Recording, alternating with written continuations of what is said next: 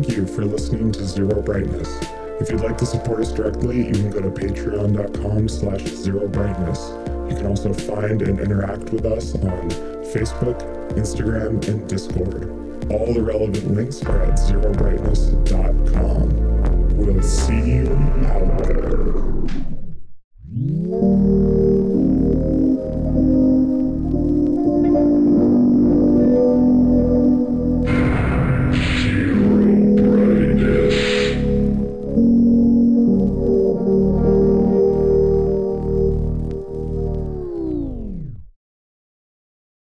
We were just talking about how everything sucks, which is appropriate. Damn. Because you know what else sucks? Anime. Well, now you're being cruel. All right, here's the deal. Cruel Angle's theses. Everyone knows that I have this chip on my shoulder about anime. But it's because I grew up watching a fuck ton of it. And like when I was a little kid through my teenage years, I was like, anime's the shit. Back when they called it Japanimation. Yes, exactly. Mm-hmm. Like the first time I saw anime was like on public access when I lived in Houston, and they were playing Dragon Ball, and I was like, damn, what the fuck is this, bro? Well, shit. My exposure to anime was much different and less wholesome than that. Yeah. My mom's boyfriend had some videotapes. Nasty videotapes? Dirty ones? He just had like I saw like Akira, and he had one of the MD Geist videotapes. Oh, nice. Yeah, so I almost immediately got into like Pokemon and Dragon Ball and all that, because that was right before that stuff started coming over here. But yeah, no, the stuff I saw initially before I understood like the concept of anime was like that stuff. Yeah. Which, no 7-year-old should be watching, but... For sure. But that's kind of a theme on this show. But, yeah, I reckon. There's a great moment from, I think it's the Elden Ring episode with me and Tony, where I'm like, yeah, I watched Berserk when I was a little kid. And he was like, little kid? And I was like, yeah. And he was like, I heard that right? And I was like, yeah, for sure. And then we just moved on. Yeah, just a little boy. Face of a woman, etc. Anyway, so my thing was that I grew up watching a ton of anime. I loved it. And then I kind of just stopped watching it because I was like, I need to watch other stuff. I need to enrich myself. I need to watch like movies and all this kind of shit. And that's the fork in the road. You either enrich yourself or don't. Yeah, basically. Yeah, and so I didn't watch anime for many years. I came back to it in my like late 20s, and I had a few years where I just mainlined a bunch of anime because I found that I had not watched it for so long that there had been this like build up of cool, weird shit. And I was mostly into stuff that was weird and experimental and didn't have tropes. That's the big thing I'm going to keep returning to in this episode. I do not like the tropes of anime. I do not like the standard issue style writing conventions of anime. I strongly dislike it, and I have such a low tolerance for it that I basically have like an allergic reaction when faced with it. So that meant that I had a few years, maybe 2 or 3 years of watching all this really cool anime shit like Tatami Galaxy or like Kids on the Slope or like Flowers of Evil I've talked about on the show before, just like the Rakugo anime, just stuff that's basically just like adult drama with really cool art and music and direction that just happens to be in the art form of anime, of which there is a lot of, right? And that kind of goes back to those classic films like Akira. It's a classic movie. Anything by Satoshi Kon, it's a classic film. But then when I had gone through all that stuff and I said, well, okay, I'm into anime now. Let me get like a Crunchyroll account and let me try and see what's new, what's going on. No. Everything I tried, I hated. Even like stuff that was like sort of connected to something that I liked. Like a great example is that I really like the show Madoka, the like kind of satirical magical girl show. Have you seen that one? Oh yeah, Yeah. I like started to watch something and I don't I don't remember why I stopped exactly, but I did stop. Well, so Madoka is amazing because it's like such a huge subversion of the tropes of a magical girl show. It basically like starts off kind of normal and then very quickly gets weird and dark and then ends up as this like big critique of the exact format that it is like a part of. I think it's brilliant. And the writer of that show wrote another show that's part of a longer series called Fate. Mm-hmm. And so I watched the show that he wrote and I liked it. It was good. And I was like, well, this Fate series has like a bunch of different stuff in it. Yeah. Maybe I should check out another one of these because there was a new one that was coming out.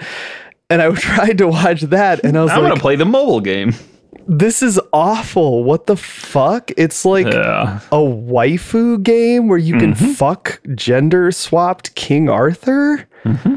What? Like, it was the worst thing ever. And that was when I realized, like, oh, all this stuff that I hate, like the objectification of women, the casual sexism, the dorky, terrible dialogue, the weird, very uncomfortable inclusion of incest and sometimes pedophilia and all this stuff. There is like a word for it. They're called tropes. And somehow it's just normalized and people are just like, this is fine.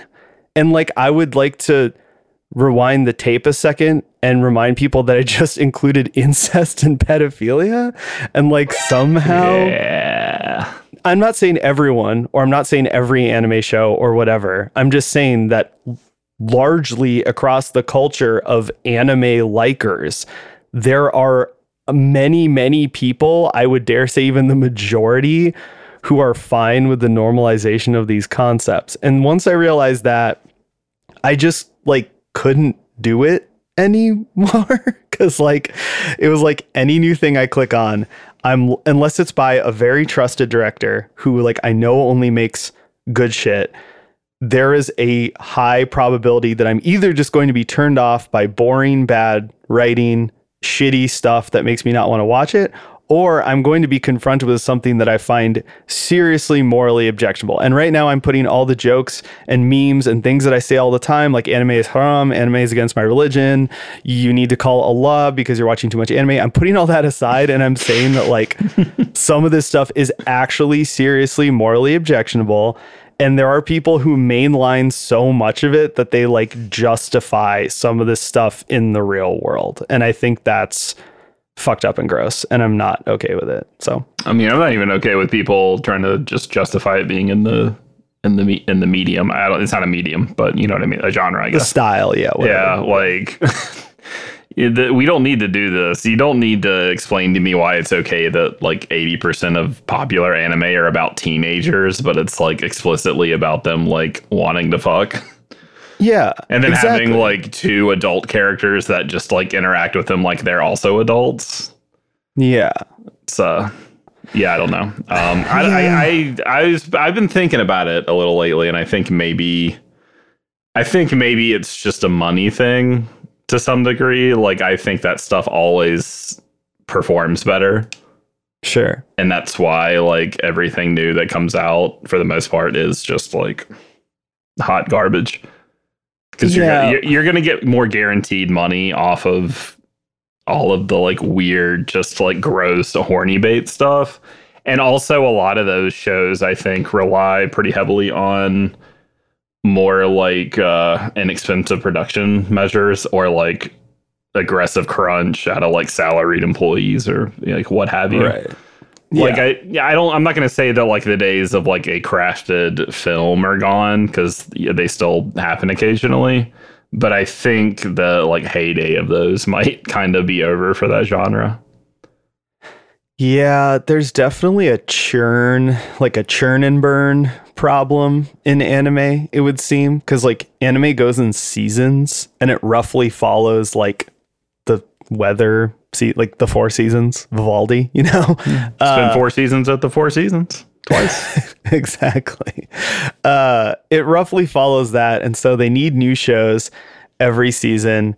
And, you know, as time passes, there's been more of a push to get more shows out every season. And so for a few years, you were seeing shows that came out unfinished, very cheaply animated, very low quality. And it was clear that it was just like they were burning people out. They were having people crunch super hard. And now the new thing is like that plus the embrace of CGI, which is like, to me, just the most like hideous looking shit I've ever seen. Like the CGI anime stuff I can't even watch. It's so it bad. Depends for me. I got used to it pretty quick. I think they did an Appleseed movie that was CGI. Like the initial one had been like just a normal like 80s cell animated thing, and then they rebooted it later with like a not CGI anime style where it's like cell shaded, but like literal like 3D models. Right. And I kind of was like, okay, I can kind of mess with this. So I came to accept it really quick, and so it's not always an immediate no for me. It just depends on how they implement it, or if it's a mix of different techniques or what have you. But some of it does look pretty crap. Yeah, pretty some of it is real doo-doo. But yeah, so I guess that's all to say for me, that I don't really watch anime anymore. It's been a few years now. I'm just not really into it. I guess overall I'd have to say I'm like anime agnostic, because like some of my favorite movies still are anime, and like I'll go and rewatch like Perfect Blue and Akira and like that kind of shit. And even like sometimes, I mean, some of my biggest aesthetic inspirations are like anime series. So like every once in a while I will rewatch Lane and Boogie Pop Phantom. Those are probably the big ones for me, where like in terms of like the art and that I make and the aesthetics and stuff, that those two shows were like a huge inspiration. I've been known to sample both of those things on stage sometimes. And so like, I don't know, like it's weird because I really like some of it, and then there's so much of it that it goes beyond like I hate it, and until like I just don't fuck with it, I can't even be around it, kind of. So that makes it all very weird that today we're talking about two anime games that are like very, very anime-ass anime games. This is your idea. Yeah, well, and like, how did I want the record to show that, by the way, ahead of time. This was his idea, not mine. Well, okay, so it's my idea. I'm an adult. I'll take responsibility for my actions. I have no problem with that. But I want to also say that I blame you. Because in the Souls-like episode, which will have come out before this, you said Code Vein is a really good Souls-like. All right. Well, I don't know if that's what I don't remember exactly what I said, but I don't think that's exactly what I said. You are generously paraphrasing. But y'all at home can connect those dots. It's fine. All right. So maybe, that's what I heard. Okay. And so all right. I played Code Vein, and it turns out that Code Vein is actually a fantastic Souls-like. Code Vein is maybe the best Souls-like. But it also is smothered in the worst anime garbage possible. It is unbearable at times for like how hot garbage anime it is, but the gameplay is low-key kind of brilliant. So there's that, which we'll talk about. But then after that, like, I liked that so much that we were kind of talking about another anime game that you wanted to play. And then so I bought it for you for your birthday. Scarlet Nexus is what I'm talking about. And so I bought myself a code too. And I said, why don't we play both of them and then do an episode on anime games, because that'll be funny, because I don't even really like anime. But the takeover. What ended up happening was kind of the same, for me personally, was the same thing with both games, where like I thought the gameplay side of it, both games, is like pretty great, but then like the anime aspects of it like almost ruin it for me. But then like I had very different reactions to each game because of how I felt about the gameplay in each one. And so I'll say one game I'm getting up to kind of an outrageous hour count in how much I've played it, and then the other game I could barely get through it. So, yeah. I think that what we've learned here today is that anime ruins everything. I mean, it's trying. Don't I know it? But we're getting ahead of ourselves. Let's talk about some games. Let's start with Code Vein, because Code Vein is the one that I'm most interested in and that I have more to say about. I don't remember what everyone else was talking about, but I was like, you know what? I'm gonna fucking play Code Vein. And I was like, no, it's good. It is good, and it is good. It's just Code Vein is like the Souls-like for Philly, like crust punk dumpster divers, probably. I guess like. Yeah, it's good. Like the gameplay is good, but man, look, and if you secretly love Jiggle, like if you won't tell anyone, you keep that on the inside, like just go play Code Vein. You'll love it. Yeah. Everything jiggles and the gameplay is actually pretty good, I think. So Code Vein was pitched as like quote unquote anime Souls, right? It's just an anime version of Dark Souls. And that's true. But if you go to the subreddit, which like you'll end up there because you'll inevitably have a question about the game. Oh, I've never been there. That's crazy. You went there? Well, I was just Googling answers to questions, just like you do when you play a FromSoft game, right? Like you find a thing and you're like, what the fuck does this mean? I didn't do that in that game. It like felt, it didn't feel quite as obtuse. So I kind of just found my way through it. I didn't really Google anything. So I fortunately avoided what the fan circuit for that game must look like. Yeah, well, it's horrifying. And basically, they're all just in it for the waifus. And this game is Waifu City. It is hell yeah. The best comparison I can think of, if you're familiar, listener, is the company Vanillaware. Vanillaware broke out in the West for a game called Odin Sphere. And then they had another game that I think was called like... I can't remember. It's some samurai game on the Wii. Yeah, fuck. I'm just gonna look them up. Okay, please enjoy Justin's typing sounds isolated over cyber hacker music, because these typing sounds are fucking insane. Justin, what were you doing?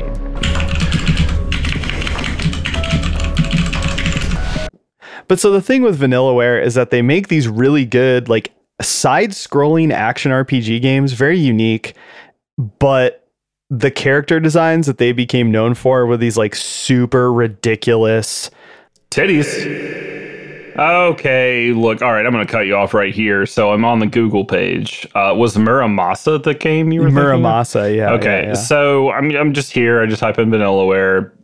Scroll down after the first 4 links to the embedded images tab. Example, third image is of a Lolicon robot girl whose legs are spread.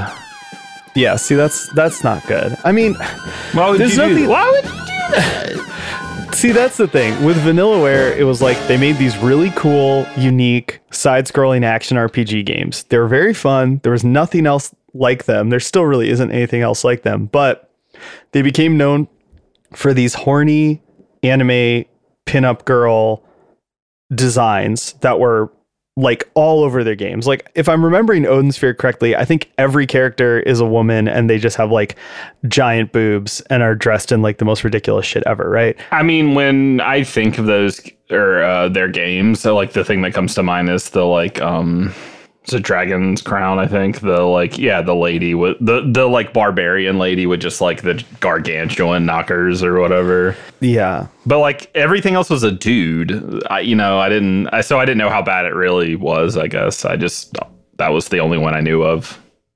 Well, that's the thing, is that they eventually kind of had to knock it off, because with that game they caught so much heat for how absurd the character designs were. And then their most recent game is that 13 Sentinels game that a lot of people like and is supposedly really good. So they've kind of knocked it off with that bullshit, but they were known for it for many years. And like, I played Odin Sphere and Muramasa, and like playing those games was frustrating because I felt like the games were really good, but then the visual style and the character designs were just so obnoxious and bad. Yeah. And Code Vein is just that all over again. Oh yeah. I guess the difference in Code Vein really is that like if you don't like make your character a woman with giant boobs and you don't like partner yourself with a character who's a woman with giant boobs, then like you won't have to deal with it for like 99% of the games, but then the cutscenes just kind of like throw it in your face like pretty aggressively. Mm-hmm. So it's frustrating in that regard, and it sucks. And also it has this garbage anime story that like it's set in an interesting world and it has some cool ideas. Like it's a post-apocalypse, very similar to both of these games are very similar to Nier Automata. Like, oh, I thought you were going to say Final Fantasy The Spirits Within. No, dude, no one cares about that shit. Stop bringing it up. Well, I'm going to be the last person on that hill, okay? You really are, honestly. I'm sick of this. I'm sick of everyone hating that movie. It's not bad. It's just not relevant. Stop bringing it up. You bring it's it up always relevant. You bring it up every fucking episode, dude. Knock it off. Stop it. That's the real reason people keep coming back. Oh, is he going to say Spirits Within again?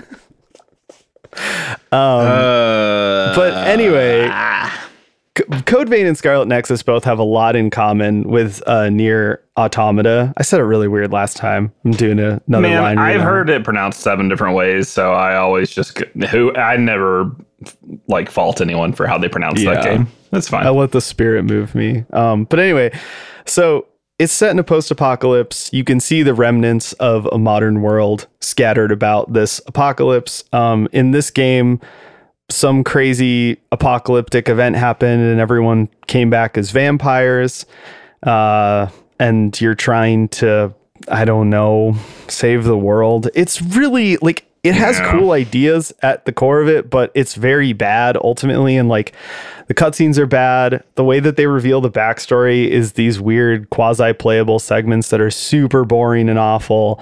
I think every piece of dialogue I've heard so far is like pretty bad, but you can skip most of that stuff. Like I'm kind of like 50-50. I'm skipping like probably half of this shit and then just picking up the rest via context because none of it is very like deep. And also I feel like the game kind of knows that some people are just skipping a bunch of this shit because like you'll skip a scene and then the next scene will start with someone summarizing what just happened. I'm like, yo, thanks, dog. The Cliff's Notes after you skip the cutscene. Yeah, it's very epic, but like, damn it. But what you actually do for the majority of the game is just Dark Souls, but with the job system from Final Fantasy V, which is weirdly genius. Like, it's the one twist that they put in, but it's like such a massive twist that it changes how you play the game. And I think it's completely brilliant. Something to note is both of these games have more of a like an instanced area vibe, more like I guess Dark Souls 3-ish. Like you're going to zones. You're not. It's not the like Metroidvania style connected like overworld sort of stuff. Right. Which obviously Dark Souls like 1 is really linear, but it is all connected until you get teleportation just so you can backtrack a little easier. But yeah, these definitely are all like you're kind of doing levels almost. It's very like post Dark Souls 3. So like a lot of the ideas in this game are very similar to the original Dark Souls, but the way that they're streamlined and presented here, it's very similar to Dark Souls 3. So like if you're a fan of that game, this game will kind of feel instantly likable. I think Code Vein has a slow start, and I think the beginning is way too easy. Like the difficulty doesn't really kick up to the point where you actually have to like know what you're doing and use the game's systems until about the halfway point. Yeah. And the halfway point is after you complete an area called the Cathedral that's like absurdly difficult to navigate, and a lot of people just stop playing there because it's it's like a giant maze. But that's actually where the game gets like really good.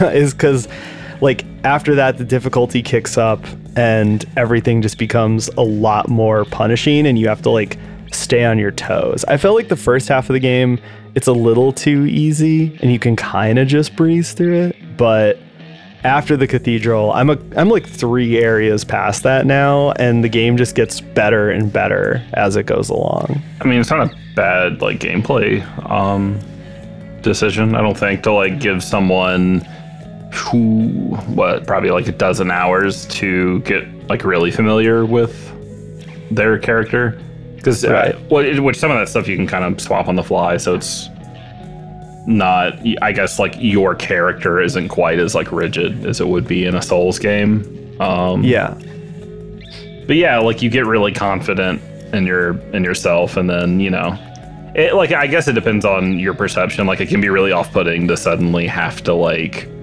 really make sure you're dodging on time or keeping track of where your health's at and whatnot. But I think there's at least some merit to like giving someone a dozen hours to get like to feel good at the game, I guess. Yeah. And kind of get familiar with how everything works, and then because the bosses are at least like a little mechanically intensive in general. So you do have to work a little bit until you get to that point. Right. But yeah, I mean, you're right. I just feel like if you're familiar with FromSoft games, it feels easy.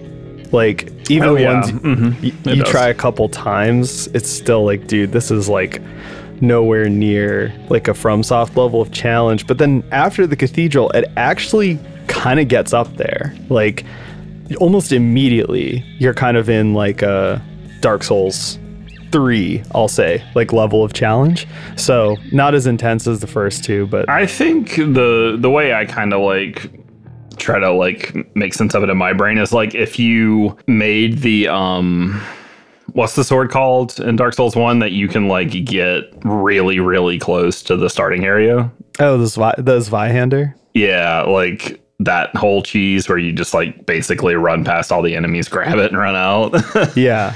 And like if you go for that strategy, it makes the first like 10 to 15 hours of Dark Souls like pretty much a breeze. Like you can kill all the bosses in like 6 hits with it because you can two-hand it without like much of any stats. It's kind of like that if you didn't have to do any of that. Like you just you pick a character and you figure out which weapon you like and all that shit, and you're just smashing everything, which is fun. Which again, that episode will have already come out by the time this one comes out, but it is like more accessible in that way. Like it's fun to just like go in with the big fucking whatever you have and just smash everything and not have to like micromanage your stamina meter rolling around to make sure you can get a hit in with your giant sword. Like, sometimes you want to be Guts from Berserk and just smash. Yeah, for sure. And I actually think that now that I've played more of the game, I do agree with that like initially I was like, man, this game is just too easy, but then it's actually just preparing you for when the challenge actually kicks up. And I really, really enjoyed that. I think so. I want to talk about the job system for a second, or like the class system, because it's so fucking good. But it's another thing where like early in the game, I was like, I don't know about this because it seems like unnecessary considering I can just kind of smash everything with my sword. But then once the challenge kicks up, like if you've been engaging with it and you learned how to use it, then it's actually awesome. And suddenly it's like very, very useful. But so basically the way it works is in this game, in Dark Souls, I'm assuming people listening or most people listening like know how it works, but in Dark Souls, the way that you do a character build is when you level up, each time you choose a stat to increase.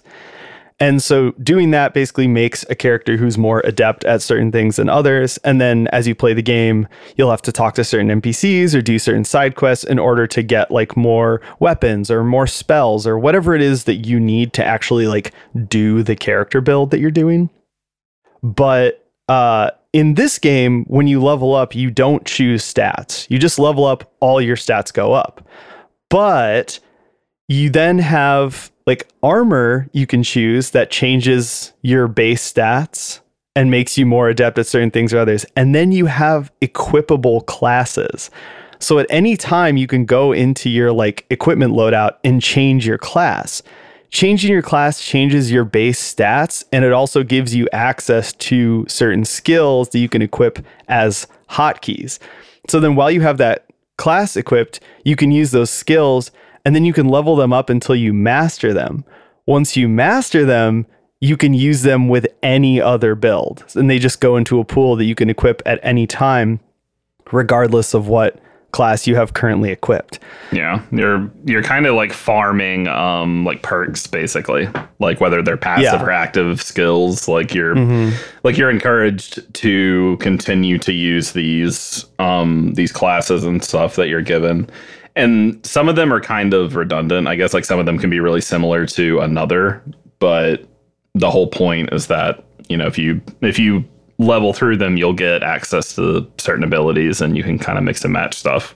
And that's, once again, it's exactly like Final Fantasy V, where you could make any character, any class from this ever expanding list of classes, and you unlock more the more you play the game. But the point of it was to pick that job. It's called the job system, master it. And then when you go back to your base, you know, character, you can use the skills that you mastered from that class. That's exactly how it works here. And there's a weird quirk with the controls where basically like you hold the right trigger and it brings up like a sub menu, and you can then use like the face buttons and the D-pad or whatever to like select different abilities you want to use. And once again, early in the game, it's kind of like, this is weird. It almost feels like a distraction or something. But then as you get into the game, you realize like, no, that's a huge part of the design here. Like you're supposed to be learning skills, exploring different classes so you can get skills and then use them with like the actual class that you like to play as. And it's awesome. So like, you know, I spent my time grinding with like a caster class, even though I don't love playing that way, because then I can go back to the class I like, which is just like guy with giant sword, which is what I like in all these games. And then I still have like a ranged attack.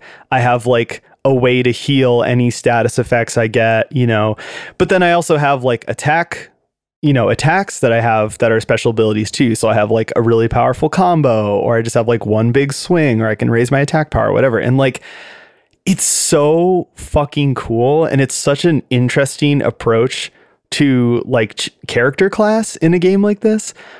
It's similar to how flexible Elden Ring is, but it's like even more flexible. Once again, it's built around the idea that you can change your class like for a fight or for an area to make it more manageable. And it's like super fun. I love it. You like anime games, don't you, Squidward? Oh my God. Do you think that Code Vein is like the only game that's taking a stance against like this whole war that's going on against like wanting to play Big Sword? Because I feel like, I feel like everyone's like, nah, Big Sword's out. You can't do Big Sword no more. Yeah, dude. They saw us cheese Dark Souls 1 and they were like, never again. You're not going to ever do that ever again. And it's like, but that's all I want to do. I just want to do that. That's fun. That should, like, I don't like that so many of these games have a thing where it's like, no, they want you to like, they want you to like, that's the difficulty setting is the character class you pick. Like, I don't like that. It shouldn't be like that. Every character class should be equally viable. Yeah, no, for sure. I mean, I agree. And I think that is why I like this design choice in Code Vein so much, because it's like, it lets you explore all the different play styles at once and then create like a balanced character that is also very flexible. So like even just like you were saying, you have active perks that you hold RT to bring up and use. They're almost like more like spells or buffs. And then you have passive perks. And the passive perk thing is really interesting because like it's almost like rings, like how the rings work in Dark Souls. Yeah. But like you can change them drastically as you're playing the game. And once again, you can go grind in different character classes in order to unlock things. And then you can change your loadout really dramatically. And you can change the things that you're actually able to do.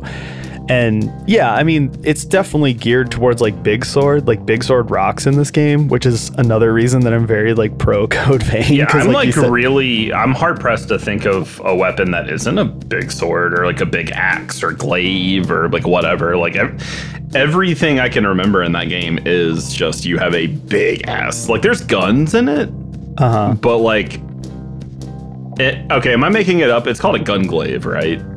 I think so. I haven't like they really were like someone just like got really high and they were like gun blade, gun grave, gun glaive, and like that's that's a little different. It's ranged or it's like a combo basically. But even that's like it's fucking 20 feet long. It's huge. And when you swing it, you swing it like a big like everything is just like really bombastic in that way, which makes it fun. Like that's always like that's fun. Like it's the Michael Bay effect. Like the bigger and just dumber it is, like the cooler it is. Yeah, that's the thing is like another thing about the visuals in this game. Like I don't like the character designs, right? I already kind of popped off about that. I'm anti it. But the thing that does work that's very anime is like little guy with giant fucking sword swinging it around. It's visually exciting. Like it looks cool. And that's kind of one of those like only in anime things. Like the Cloud from Final Fantasy VII. He an anime, dude, full on. So like this is that, and it rocks. Couldn't agree more. I love anime. But I mean, yeah, that's the thing with Code Vein is like the more you play it, the more fun it is. But it will always take its moments to remind you that like they care about the story and characters and they don't want you to just run around in a burning field killing guys. And like if you're like me, you just want to run around in a burning field killing guys. And like it's a bummer. I will say that I would recommend you play it on PC so you can download a mod that puts some fucking clothes on one of the main characters. Because like as egregious as all the like women character designs are in this game, there's one, it's like the first person you meet in the game that's like so egregious that it's like, damn dog, like even the horny animes are like, dude, put some clothes on her. So like, it's bad is what I'm trying to say. Yeah. Plus you can probably get it cheaper on PC than you could anywhere else. Yeah. I mean, I bought this game for $5. I've got like 20 hours. I'm pretty sure I paid I think I paid like 15 maybe, but I was so just like, no, I want to play this now. I'm ready. I'm into it. And yeah, that's fine. I think I got $15 worth out of it. Yeah, I just think that like I've kind of hinted at earlier, it might be the best Souls-like. I still really like Jedi Fallen Order, but I think that like they both have a really interesting approach to doing a Souls-like. Like in Jedi Fallen Order, it's all about making it more of like a AAA action game and then setting it within like a familiar world. Whereas with this game, I think it's obviously the anime thing, but if you don't like or care about that, in terms of gameplay, it's more about making it like an old school RPG and also making it flexible to any play style, which I think is really cool. And I wish someone else would also do that with a visual style that I like better because I really like the gameplay. I think that in the future, maybe all the people seeking to create Souls-like games should probably look at stuff like this instead of just being like, oh, stamina bar, Estus flask, parry system, and then they kind of make just like a really forgettable, crappy, just mid at best Souls-like game. Like I think they could probably learn some more valuable lessons from some of these weird games that you wouldn't really think would have kind of nailed a new take on that core system.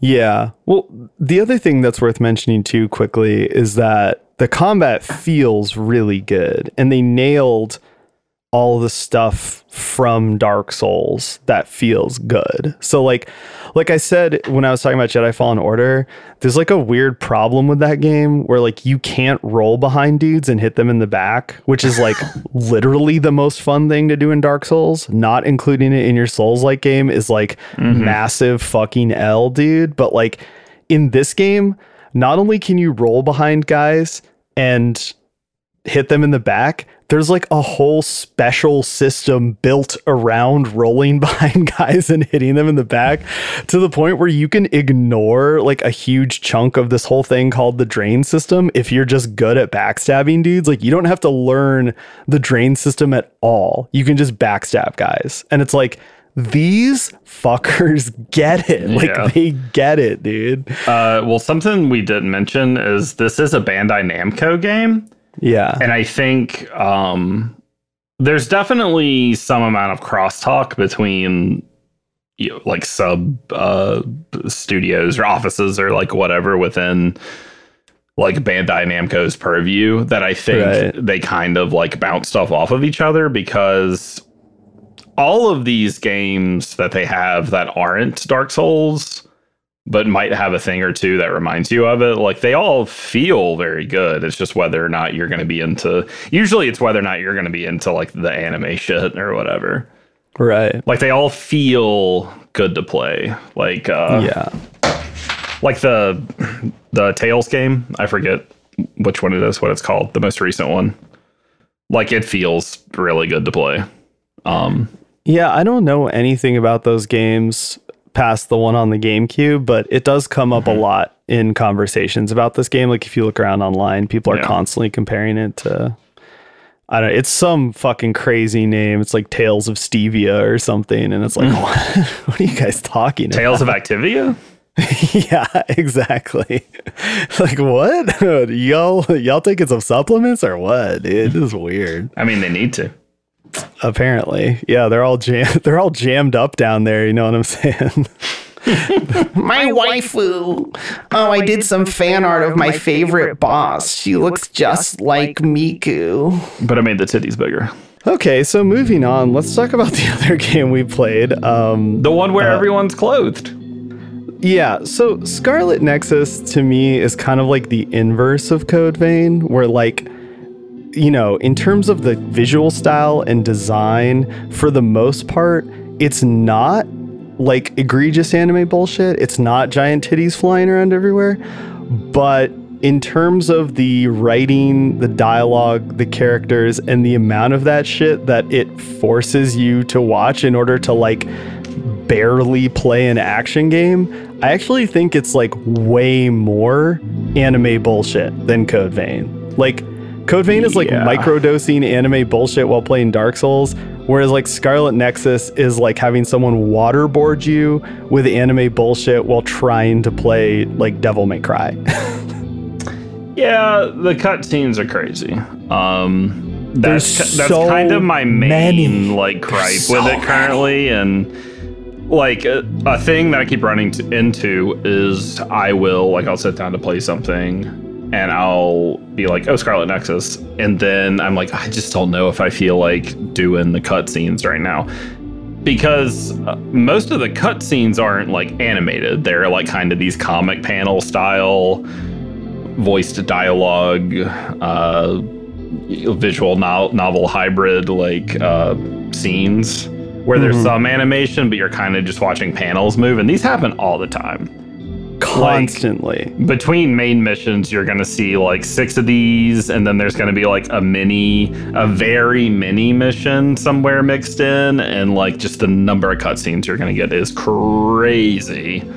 It's absurd. I think maybe the big story cutscenes are like they're more like fully animated.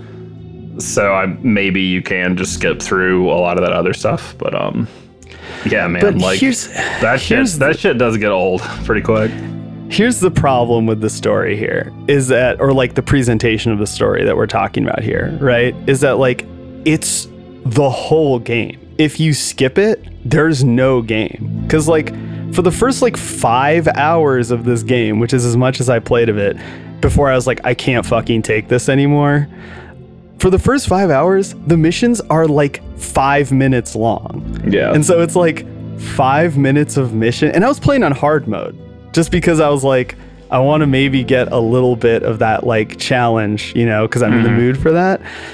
The missions take like 5 minutes and then it's like 20 minutes of story shit. And it's nonstop and it's boring. It's not interesting. It's not well written. I guess like the world, it's kind of novel. It's like kind of cyberpunky, but like I just did not give a shit. And then the game took it up a notch when like there's these like interludes in between missions where like you have to do the dialogue and story shit. And that's when I was like, okay, this is fucking absurd, because it's literally just like watching the absolute worst anime you've ever seen as a PowerPoint presentation. And that was the point. I think I got to the second or third one of those and I was like, I can't fucking do this anymore. I just like, it's so obnoxious. And the thing that's crazy is like, that's right around the time the story gets a little interesting. And I did go online and look up like where it goes, because there is kind of like a twist. And I was reading it and I was like, this is interesting. This is a cool idea for a game and a story. It's just told in the absolute fucking worst way they possibly could. And to the point where like to actually play the game, because there's 2 stories and I guess they total a pretty crazy amount of hours. To play both storylines and put that many hours in this game, I was like, you'd have to either love anime to the point where you'll just like watch anything, or just be a sociopath. Like I don't see it. I think this game is horrendous, dude. I don't love the mandated like 2 playthroughs for the full story experience thing. I guess I gotta chalk that up maybe to like the Bandai Namco like Nier Automata thing. Big time. Because like a lot of the gameplay, and like some of the visual cues and like the way the world looks when you're in it, like they do borrow a little bit from that game.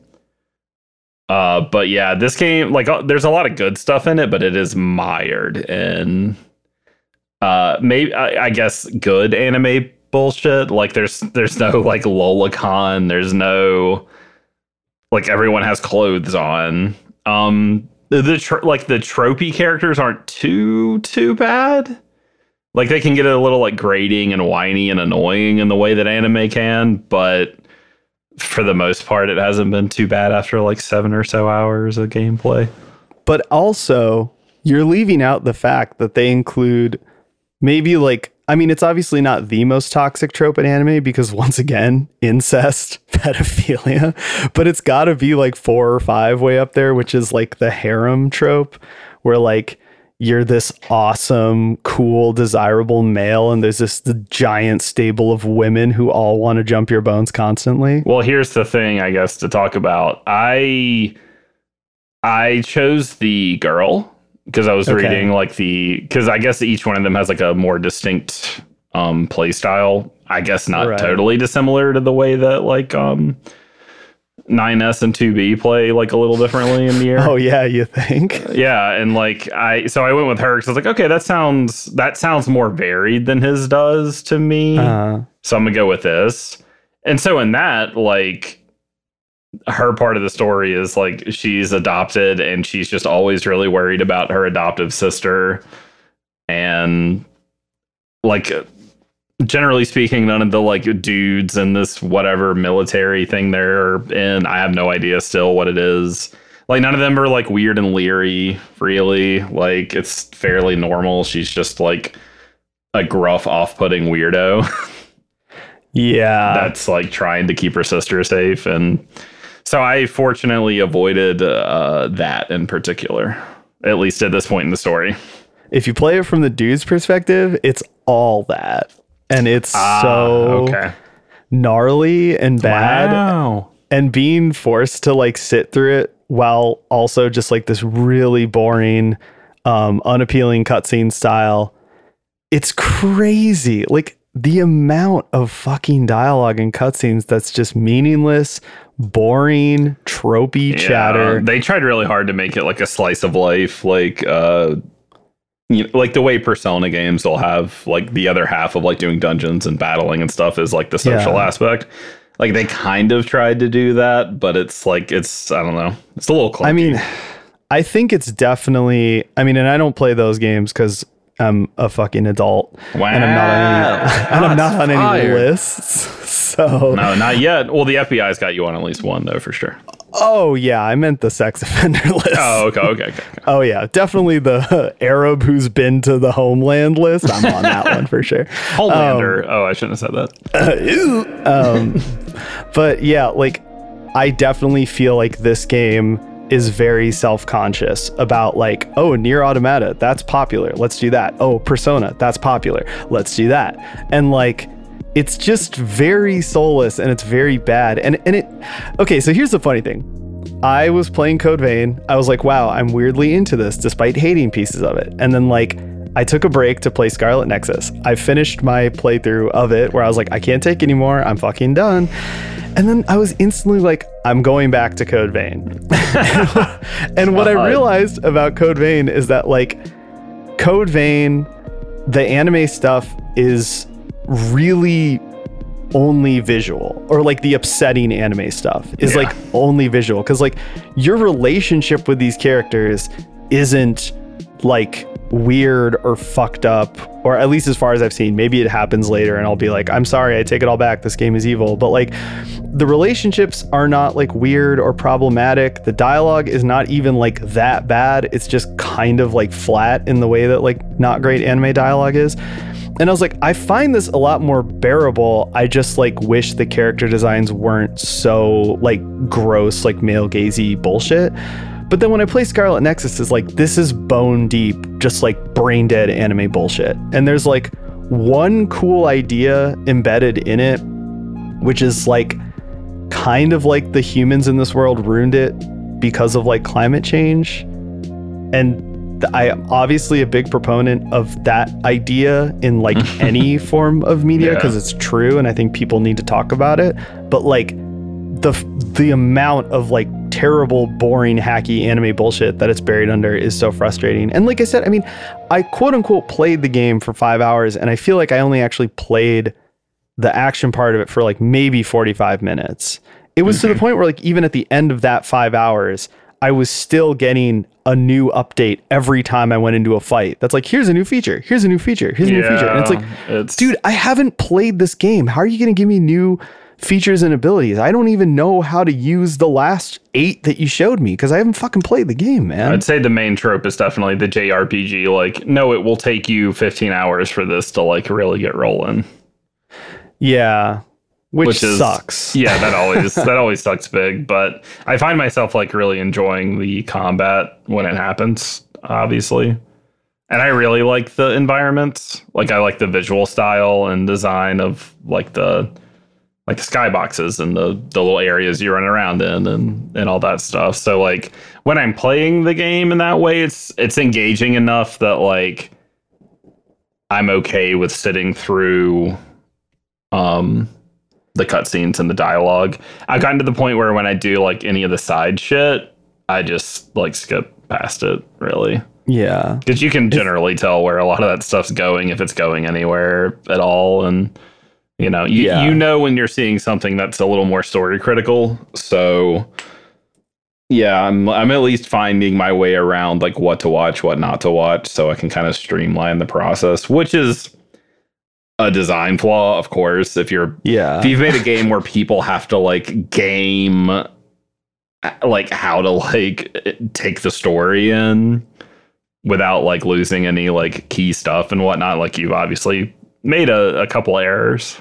But yeah, I mean, I just think that like part of the reason it goes down so poorly is, number one, I like want to play a video game. And like, if you compare this to like Nier Automata, which is like clearly its biggest influence, the balance between story and gameplay is just so much better. And the gameplay is also a lot better, but even putting that aside, just the story gameplay balance, the way the story is told, it's so much better. It's so much more kinetic. It's still centered around like what you actually do in the game, which is just exploration and fighting. And then when you play this game, it's like, okay, the balance is way off. So then now I'm going to look at the story. What's going on with the story?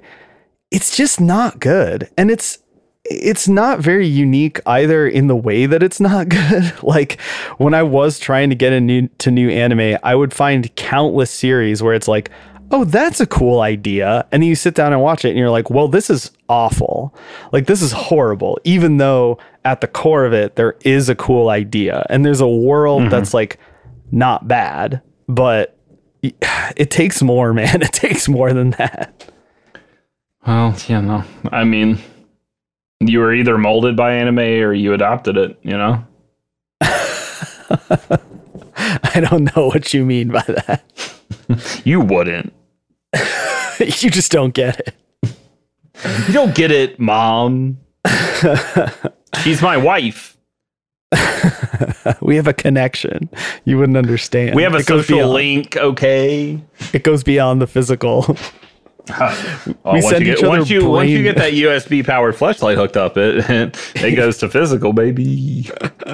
We send each other brain messages. You don't understand. Okay, I do like that. They're just like, check your brain messages in Scarlet Nexus. Oh my god, that is like kind of novel to me in a weird way. That was what pushed me over the edge, though. Where it's like, you fuckers want to talk so bad that you even talk when I'm trying to just play the damn game. It's like, shut the fuck up, dude. Yeah. But I don't know. I think that weirdly, like Code Vein is a much easier sell despite the visuals and character design stuff being so awful. Like the fact that there's a really fun game that you can play uninterrupted for hours at a time means that it's like actually doable for me as opposed to Scarlet Nexus, where it's just like, dude, this game's a mess. I don't know what the hell this is. And I think, I don't know, people comparing it to Code Vein or people saying that it's anything that would appeal to people who like Nier Automata or Dark Souls or any of that shit, that is false. That is incorrect. This is just anime. Yeah, I don't know where that came from because, like I see some obvious parallels to like Nier, but I don't know how it got to this like, oh, it's a Souls game. I'm like, it's not. No. Like there's some aspects of the combat that are, a little deliberate, but I wouldn't even say that's unique to Dark Souls. It does feel more like a kind of like a pared down Devil May Cry sort of even system. Like I get that Nier's the big influence, but I thought of Devil May Cry way more, especially with like, there's like kind of I don't know if it's, you're supposed to just knock every enemy into the air and juggle them. Yeah, no, I am always doing that. The second they kind of stagger, I'm like, it's time to send this fucker up. Yeah, like, I don't know if you're supposed to play like that, but it's definitely the most effective way to just burn through any level is to just knock every enemy into the air and just air combo them. So at that point, I was like, this is just Devil May Cry. I mean, there's a layer of complexity and like menus and shit that reminds me of Nier Automata, but like, the actual way you play the game is just straight up Devil May Cry. But it's Devil May Cry with like Pokemon like elemental weaknesses thrown in. But it's like, you know what it's like? It's like if in between every like short level of the original Devil May Cry, you had to watch a whole episode of Pokemon. It's just grueling, dude. So it's if Hideo Kojima's like 10-year-old son made Devil May Cry. Yes, telling me. Yeah. That is exactly what it is. And like, I don't know. I mean, reading about where the story goes, I was also like 50-50 between like, this is an interesting and cool idea, and also this is literally just Nier Automata with like a slightly different coat of paint. So I don't even know if I can give it credit for like the parts I didn't play probably get more interesting. I think this game was terrible. And I'm sorry I gave it to you for your birthday. I would love it. I've had a lot of fun playing it, and I will keep playing it until I decide I don't want to anymore. So well, that's good. See, it's nice. We both are leaving the episode with something we like. I have Titty Souls, and you have Pokemon Automata, and we're all happy. I mean, it's important because I've met countless people that love to be like, no, this JRPG gets really good after 10 hours. You just have to stick with it, and I'm like, no, I don't have to. I don't ever have to play it ever. Yeah. Which is like true. You don't ever have to play Scarlet Nexus, but I know some people out there, the sort of people that will like sit there and power through like a few dull hours of something, waiting for it to like kind of pick up steam. So right. I think with how cheap this game has gotten, and how like overlooked it kind of seems to be, because like there's a lot of weird caveats I think to it, but I don't think it's a bad game. And I think that much worse games get a lot of attention. So, you know, yeah. I think there's worse things you can do if you're prepared for certain types of bullshit than paying a few bucks to play Scarlet Nexus. So, yeah, I mean, I got it for $10. So that's not bad at all. Steal. I just don't think it's fun. I did not like it at all. Yeah, but, well, you also didn't like Souls games 2 years ago, so. Huh. Yeah, but I'm definitely not going to have a heel turn where I start liking really bad anime. No, I can. The world's getting darker by the second, so don't assume too much, all right? I can guarantee that, dude. Okay. I will read a book before I do this shit again. This shit You've read a book before, you're already in the clear. Yeah, that's it. That's right. That's all you need. One under the belt. Hell yeah, dude. I read Catcher in the Rye, and I'm good, dude. One Goosebumps book for me, please. Oh, Bees from the East? Yeah, I'm ready.